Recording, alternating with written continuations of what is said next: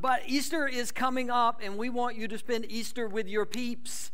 And to help you out, not only do we want you to come because you're our peeps, and we want you to be a part of our Easter services, 7 o'clock sunrise, 9:30, 11 in here. All three services the same, so pick the one that works best for you. Attend that service. But we want you to invite neighbors, friends, family members, co-workers. We want your peeps to come and celebrate Easter with us. So on your way out, there are 3 tables with peeps on them and an invite card to our Easter service. Everybody take one of the peeps. We have a 5-count peep, we have a 12-count peep, we have a 15-count peep, and we have chocolate-covered peeps. Whichever one you want. Take the one that you want. Give it to a friend. If your friend doesn't like peeps, number 1, get friends with better taste. All right. Number 2, you eat the peep and give them the invite card. Whatever works, we want you to invite your peeps to Easter. And so on the way out, grab a peep and an invite card and invite somebody to Easter. It's only 2 weeks away. I know that some of you, maybe you're going out of town on spring break, so remember to come back on the 8th and then be ready to be here on the 9th for Easter Sunday, right? Get your calendar all lined up there so that you're ready to be with us on Easter Sunday. All right, we'll tell you more about peeps in the next couple of weeks. How many of you like peeps? My people right here. These are my peeps right here. All right, we often tell ourselves, one of the things we tell ourselves and we tell our kids when we go through hard moments is you got to make lemonade out of lemons. You got to make, when life is hard, when life is difficult, you have to find what can we learn, how can we grow, what is the good in whatever this difficult situation is. The problem, of course, is none of us really like life's lemons. None of us choose lemons. None of us want lemons. Life lemons are like real lemons in that they're bitter. They're sometimes unexpected. They're sometimes overpowering. They're a little bit explosive. None of us choose lemons. None of us want lemons in this life. Did you ever give your kid a lemon when they were little and they didn't know? Like, this is why we have trust issues, right? They thought you cared about them, and then you did that to them. We all did it, right? We all did it, and we got that immediate reaction from our kids that probably looked something like this video.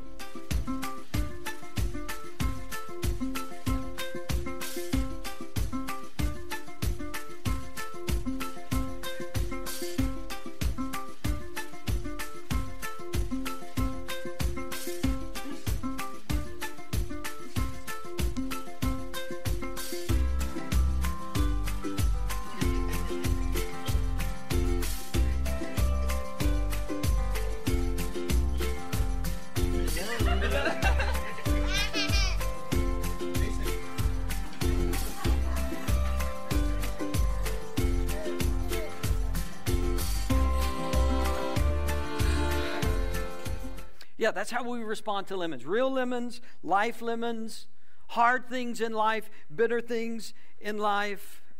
Maybe you like a little bit of lemon, right? But we don't like the whole thing. We like a few drops in 20 ounces of water, or 20 ounces of tea, or a few drops sprinkled over some of our food. We don't want the whole thing at once.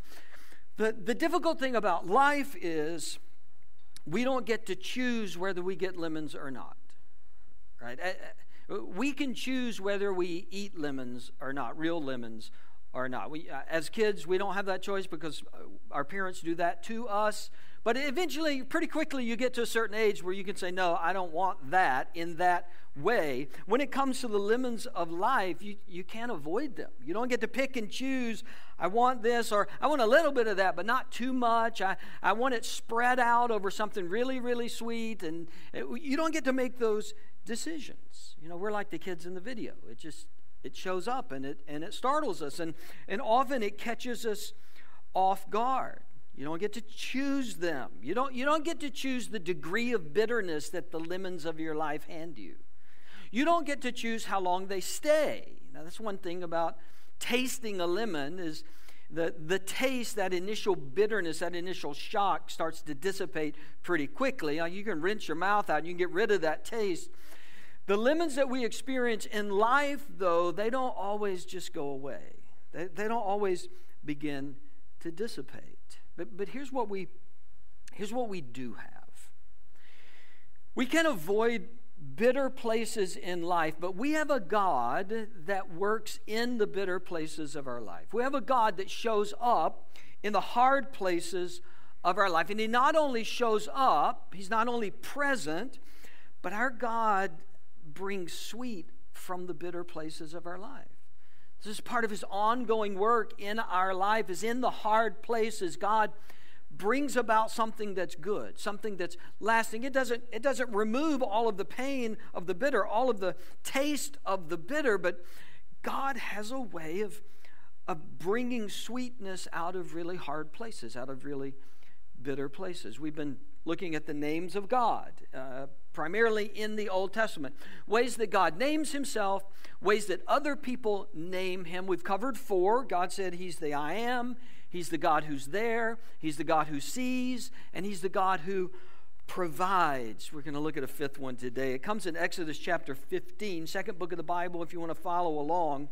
Exodus chapter 15, it begins with a song. As a matter of fact, my Bible has a label before this chapter, and the label is the Song of Moses and Miriam. That's the heading in my particular Bible. The Song of Moses and Miriam. The place we are in the story of God's people is that Moses has just led them out of Egypt. They were in bondage for 400 years. They were enslaved, and God uses Moses to go to Pharaoh and eventually leads the people out of Egypt. And as they're leaving Egypt, they come to the Red Sea. And in front of them is an impassable body of water. Behind them is Pharaoh's army. So there's no way to go forward. There's no way to go back. They're stuck. Too much water in front. We can't swim that. We can't walk through that. It's too deep. It's too much. Too much water in front. Too much army in back. And most of you know the story. God tells Moses to lift up his staff over the waters, and the waters part. God's people walk through on dry ground. They get all the way to the other side. Pharaoh's army follows them into the parted waters. And when all of God's people are safe on the other side, the waters close and Pharaoh's army is destroyed. So once they get on the other side, obviously they are wowed by what God just did. This is the end of chapter 14. And when the Israelites saw the mighty hand of the Lord displayed against the Egyptians, the people feared the Lord and put their trust in Him and in Moses, His servant. They saw the mighty hand of the Lord displayed. Their fear of the Egyptian army was gone. Their trust, their reverence, their respect for God increased. Their respect for God's leader, Moses, increased. All of this incredible things happen.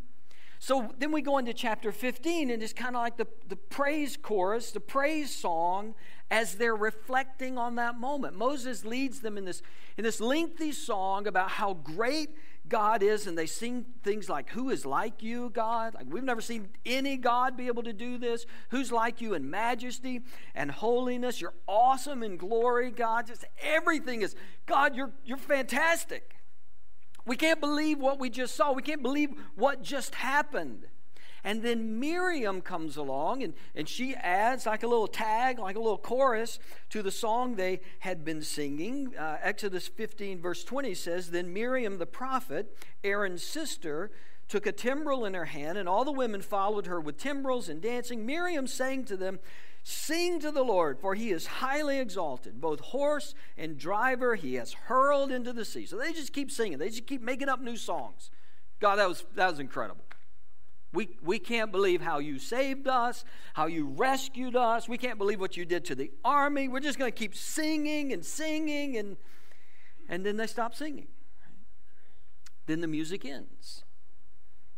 And verse 22 says, "Then Moses led Israel from the Red Sea, and they went into the desert of Shur. For 3 days they traveled in the desert without finding water. When they came to Marah, they could not drink its water because it was bitter. That is why the place is called Marah. Marah means bitter.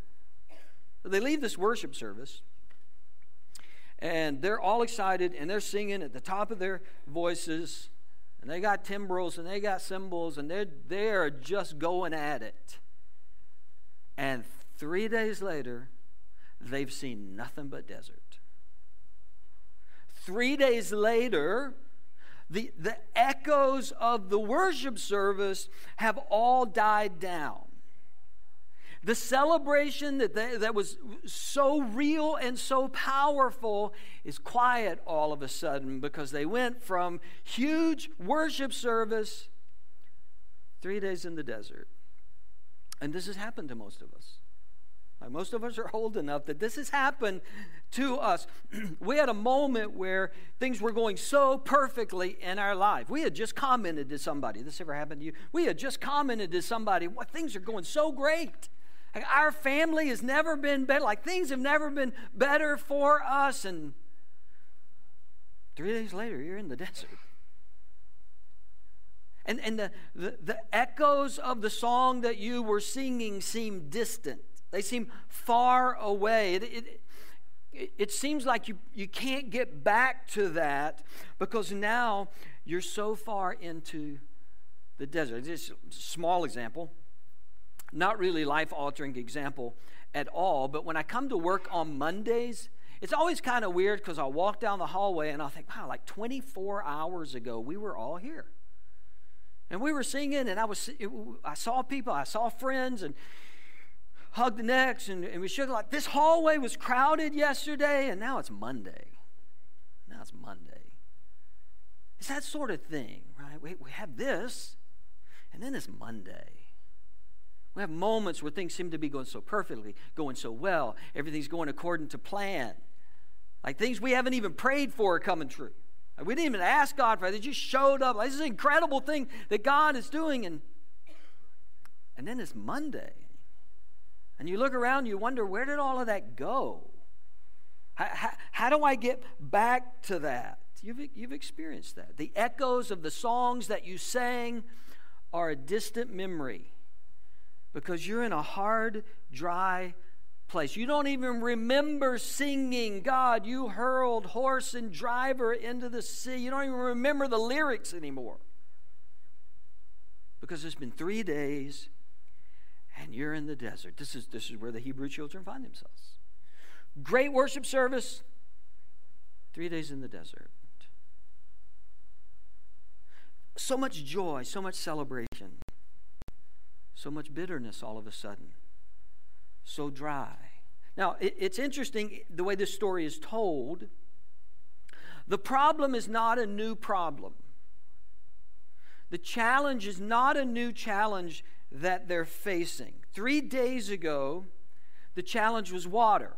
Right? Too much water. The challenge 3 days later is water. Too little water. We had too much water back then. We didn't know what to do with it. God showed up.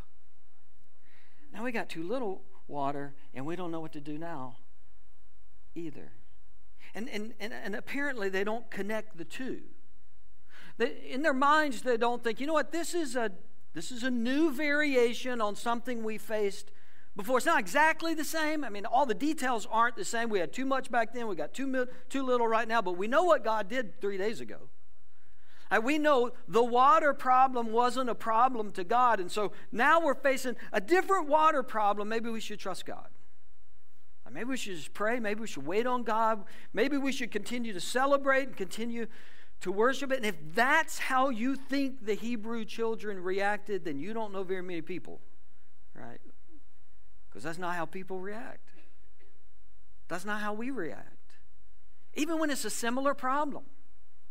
Even when it's a variation on something that we've seen God solve before, we're a lot like these people.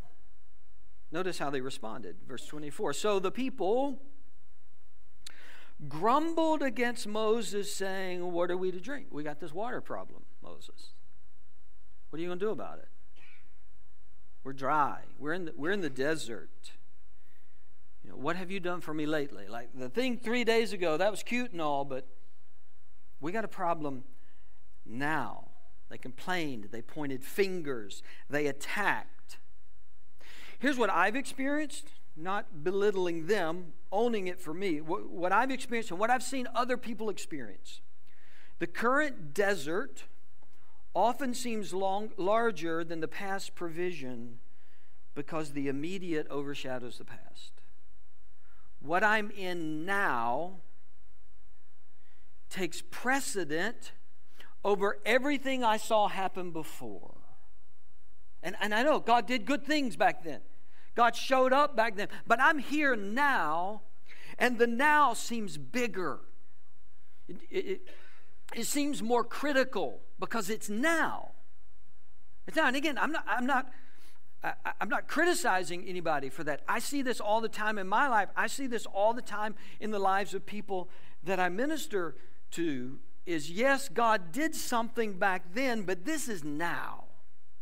I know God solved that problem in their life, but mine is different. God showed up for me in the past, but this situation is different. And what we mean, I think what we mean is, I don't know how this one's going to work out yet. Like, I'm happy that the past one's worked out. I believe God worked those out. I know God was there. But I'm still in this one. I'm still in this desert. I still have a question mark at the end of this particular problem that I'm in. And so it's hard for me to sing. It's hard for me to celebrate. It's hard for me to trust because I'm still in this one. I talk to people often. And there is that tendency to want to share how God worked it out in my life or how God worked it out in someone else's life. And that can be a great encouragement. I'm not saying it's not ever an encouragement. I just know that when you're in it for you, there's always that question of, well, what if mine doesn't work out the way yours worked out? Well, what if this one doesn't work out even though the last one worked out? There's something about the immediate that causes me to discount what I know in the past. All throughout the Bible, specifically the Old Testament, we're told to remember what God has done. Remember when God did this. Remember when God did this. The Passover meal is all about remembering how God brought us out of Egypt. That's such a great pattern. That's such a great thing for us to do. But many of you know, like I do, when it's now, it just takes on this bigger weight. And it may not be bigger. It's certainly not bigger to God. Do we think that the bitter water in chapter 15 is bigger than the Red Sea in chapter 14? Of course not. But the bitter water is what I'm facing now. And that's true in our lives. Seeing God do things. I trust God. I really do. I really do trust God, but I don't know how He's going to handle now. I don't know what's going to happen now. Verse 25. Then Moses cried out to the Lord, and the Lord showed him a piece of wood. He threw it into the water, and the water became fit to drink. What was bitter was now sweet. What would cause death and sickness is now going to give life. God takes what is bitter, what is hard, and turns it into something good. And everybody here says, got to give me one of those sticks, right? And we read this story and say, I need that stick. I need that because I got some things I need to throw at it. Right? I need to throw a stick at some things. I wish I just throw a stick and it's sweet. I just throw a stick and it's no longer hard. I just throw a stick and it's no longer bitter. But the story's not about the stick, unfortunately. The story's not about the stick. The story's not even about the water. The story is about a God who not only leads us into the desert, but He's there with us and He's walking us to the other side. The story is about a God who doesn't prevent bitter times. In a fallen world, God doesn't prevent us from going to hard places. He just says, I'm going to take you through those hard places.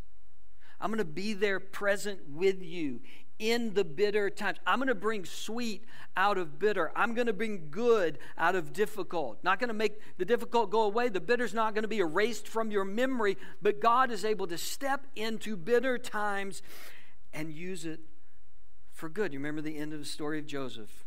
Joseph said to his brothers, you meant it for harm, God meant it for good. Listen, those are hard years for Joseph. You know the story. Prison, false accusations, away from his family. You meant it for harm. God was working in the bitter all the time to bring out something sweet. Paul would say in the New Testament, God works all things for our good. God steps into bitter places, bitter waters in your life, and He's capable of drawing out something sweet from the most bitter places in our lives. God speaks up at this point. This is the second half of verse 25. There, the Lord issued a ruling and instruction for them and put them to the test. God issued a ruling and instruction. God wants to teach us something in the desert. The desert is instructional time. I want to teach you something, God says. I want to issue some instructions. I want to give you some rulings. I want you to learn some things from the desert experience. The desert experience is always teaching time. God's always doing something. He's always at work. And then He went on to say, I'm going to put you to the test. And we know that when God tests, it's not for His benefit, right? I've said this before. It's not for His benefit. He's not looking to find out if we're an A student or a C student. God already knows what kind of student we are. Like God already knows what we're going to get on the exam. He wants us to know what we got on the exam. I'm going to teach you. I'm going to give you a way of testing yourself because I want you to see how you're doing. I want you to see where your faith is. I want you to see where your obedience is. I want you to see just how much you trust me. I already know, God says. Like I already know. I don't need a test to find this out. But you need to find out where you are. Coming out of the desert, you need to see where you are. How much you trust. How much you're willing to obey. Here's the test. Grade your own papers. How'd you do? How'd you do? What does this say about your spiritual life? Sometimes we think we're doing better than we are. Right? Just like in class, we thought we were prepared for that chemistry test, didn't we? We thought we were prepared. We didn't study, but we thought we kind of picked it up. We listened occasionally in class. You know, we took a half a page of notes over 4 weeks. And I think I can handle it. But what the test does is the test goes, no, this is where you really are. This is where you really are. When God tests in the Bible, He's going, this is where you really are. Okay? He's not condemning you. He's enlightening you. So come on, I want to teach you more. I want to grow you more. But you got to see where you are in faith. You got to see where you are when it comes to following me, trusting me, obeying me. So here's the test. Here's the instruction, verse 26. God said, if you listen carefully to the Lord your God and do what is right in His eyes, if you pay attention to His commands and keep all His decrees, I will not bring on you any of the diseases I brought on the Egyptians, for I am the Lord who heals you. There's the new name. God says, this is my name. This is who I am. I'm the Lord who heals you. I'm the Lord who heals you. It's a challenging name, right? Because our minds go in a lot of different directions.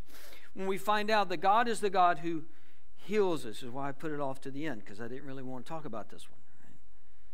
He's the God who heals you. What do we do with that? We know that God is capable of healing. You may have some experiences in your past where, we prayed for somebody and we saw God heal. We read the stories of Jesus, and Jesus healed people, blind people and lame people and lepers and deaf people, brought somebody back from the dead. We know that Jesus did that. We also know that Jesus didn't heal everybody that He encountered. Just one story. Hang with me. Let me read this whole story from John 5. Sometime later, Jesus went up to Jerusalem for one of the Jewish festivals. Now, there is in Jerusalem near the sheep gate a pool which in Aramaic is called Bethesda, and which is surrounded by 5 covered colonnades. Here, a great number of disabled people used to lie. How many disabled people? You weren't ready for that. Let me give you another chance. Here, a great number of disabled people used to lie. How many disabled people? Perfect. Great number. A great number of disabled people used to lie. The lame, the lame, the paralyzed. One who was there had been an invalid for 38 years. When Jesus saw him lying there and learned that he had been in this condition for a long time, he asked them, "Do you want to get well, sir?"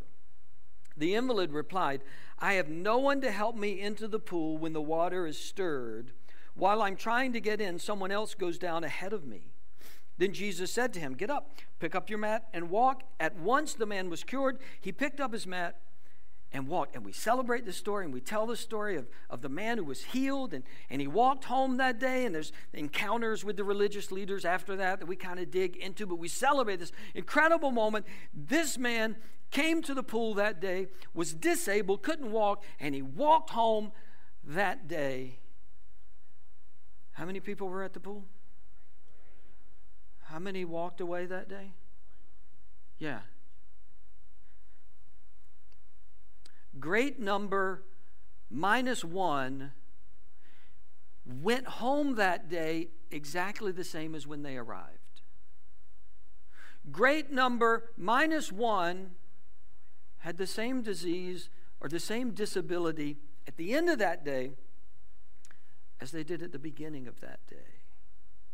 See, the Bible calls God the one who heals. We see evidence of healing in the Bible, but we know from reading Scripture, we know from life that there's a great number that doesn't get healing in the way that we think of healing. So what do we do with God who says He is our healer? A couple thoughts to try to position this in our thinking. I would say if God is our healer, and He is, He says that He is. If God is our healer, then it's okay to pray for healing. Like we don't have to step back from this title. We don't have to carry it at arm's length. It's okay to say, God, I want you to move in this person's life. God, I care about this person, and they're fighting this disease, and they're dealing with this cancer, and they're dealing with this particular problem. I want you to heal them. Or in our own lives, God, heal me. God, this is the diagnosis. This is what the future looks like. Unless you intervene, I want you to heal me. We can pray bold, confident prayers because God is our healer. God does heal. God has healed. God will heal again. But secondly, just to kind of put some parameters around this, in a fallen world impacted by sin, everyone will experience an unanswered prayer for healing. Like everybody in this room one day. You're going to want healing, and you're not going to get it in this life. Everybody, since the beginning of time, every single human being has come to some point early in life, late in life. Maybe they lived to be 100, maybe they lived to be older than that. Maybe they didn't get to live that long, but there was some moment when there was not physical healing on this planet in the way that they want. Every one of us is going to experience that. Right? There's only one way to get out of this world. We're not going to just be healed again and again and again. There's going to come a moment for every one of us where that prayer doesn't get answered. Third thought. Everyone who puts their faith in Christ will experience ultimate healing in the next life. And I realize maybe it's somewhat of a cop-out, right? Maybe for some who are questioning faith in God and how we handle the Bible. But here's the reality, is that God has promised ultimate healing for everybody who trusts in Christ, steps into heaven. There will be ultimate healing. at that moment. And in this life, we get to see sometimes a little foretaste of what's going to happen for everybody in the next life. Occasionally, in this life, we pray and we ask God to heal, and there is a temporary time where we see God heal somebody. And maybe you've heard those stories. Doctor said, I don't know. It was on the scan. It's not on the scan. And we were going in to do surgery. It's not there. Like we know those stories. Some of us have personal stories along those lines, and we just believe God intervened. And so for a temporary amount of time, because that prayer is not going to get answered at some point for that person, for a temporary amount of time, we get a little foretaste from one person's experience of what everybody's going to experience one day in heaven. In this life, occasionally, some people get a temporary healing of their physical body in eternity. All of us are going to get an eternal healing of all diseases and all disabilities and all struggles that we have. Because listen, all of us are going to step into heaven with broken bodies at some point. All of us are going to step into heaven with bodies that gave out. Disease-ridden, broken bodies. And everyone who steps into heaven's getting a new one.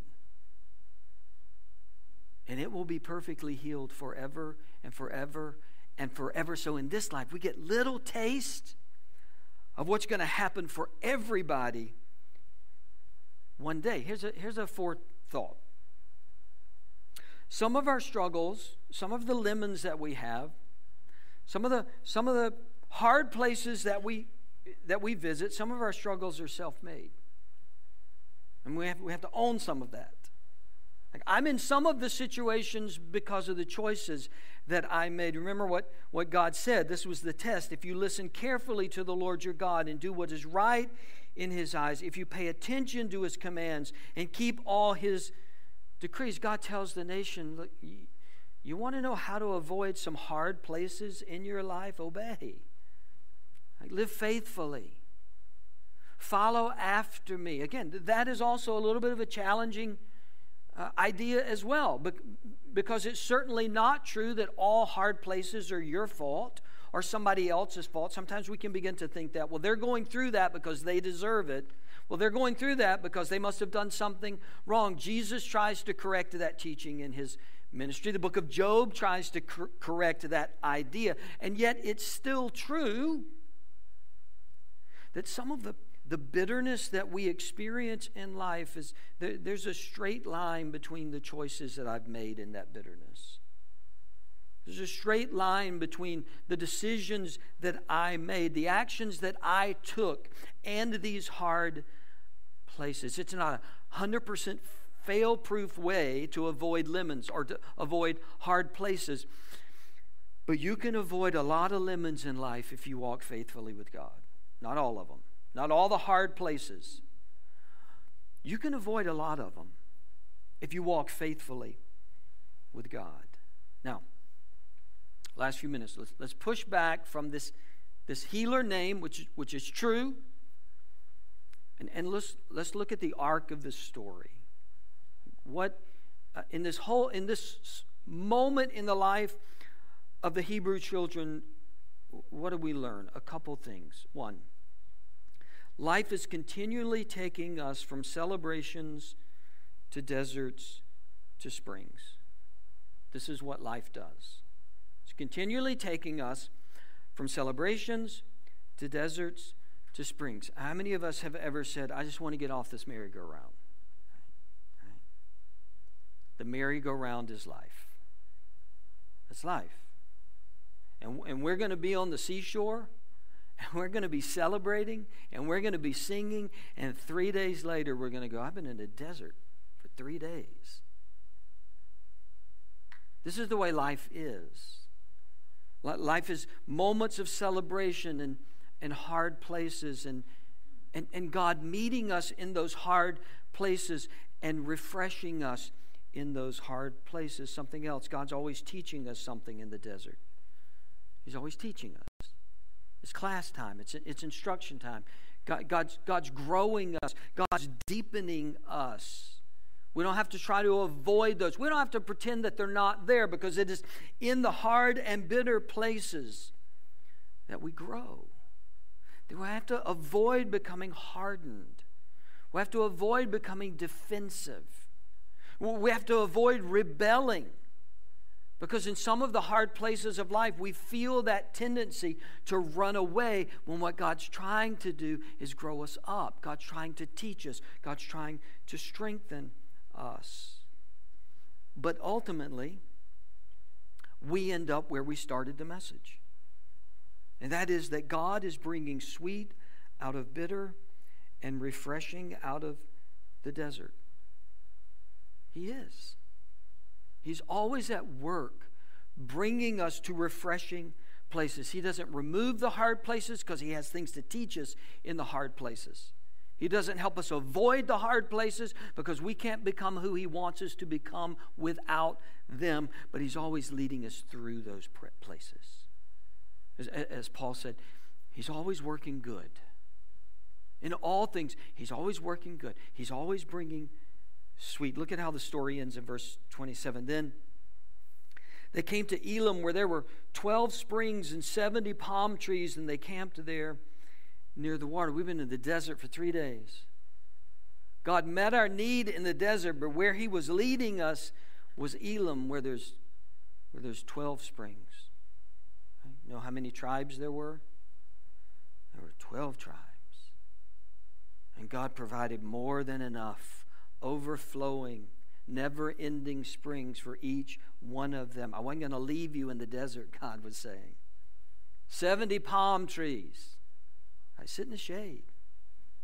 I wasn't going to abandon you in the heat. I wasn't going to abandon you when it was dry. I was not going to abandon you when it was bitter. I was bringing you somewhere. I was bringing you to a place of refreshing, where I'm going to provide for you, and I'm going to care for you. You just got to keep moving through the desert. You got to keep moving through the hard places. You got to trust me. And this is a great message if you're sitting under a palm tree right now, right? This is a great message. If you're sitting at your spring under the palm tree enjoying your fruit, this is a great message if you're not in the desert. But this message is for those of us who find ourselves in the desert. It's great if you've come out of the desert and you're under the palm tree. That's awesome. You can testify to what God did. You can celebrate. But this passage is for those who find themselves 3 days into the desert and they're not sure what God's going to do right now. From thousands of years ago, the Hebrew children and Moses would say, keep walking. There's a spring ahead. There's a palm tree ahead. There's refreshing ahead. God hasn't forgot you. Listen to what He's teaching you. It's bitter right now. It's hard right now. God's leading you to a place of refreshing. Keep going. Keep going. Let's pray. God, we thank you that you are the God who heals. And heals not just physically, but heals our spirit, heals us deep within our souls, heals our emotions, heals our faith, instructs us in the desert, brings us through dry times. I pray specifically for those who the immediate is overshadowing what they know you did in the past because they don't know how this one's going to turn out. Help them to trust you more. Help them to listen to you more. Help them to keep walking. There's a spring ahead. There's shade ahead. There's refreshing ahead. Help us to just keep walking. And when we get there, help us to celebrate and sing and rejoice and to remember that moment the next time we're in the desert, because it will come. You are the God who heals. And we need your healing today. In Jesus' name, amen. Let's stand and worship the Lord.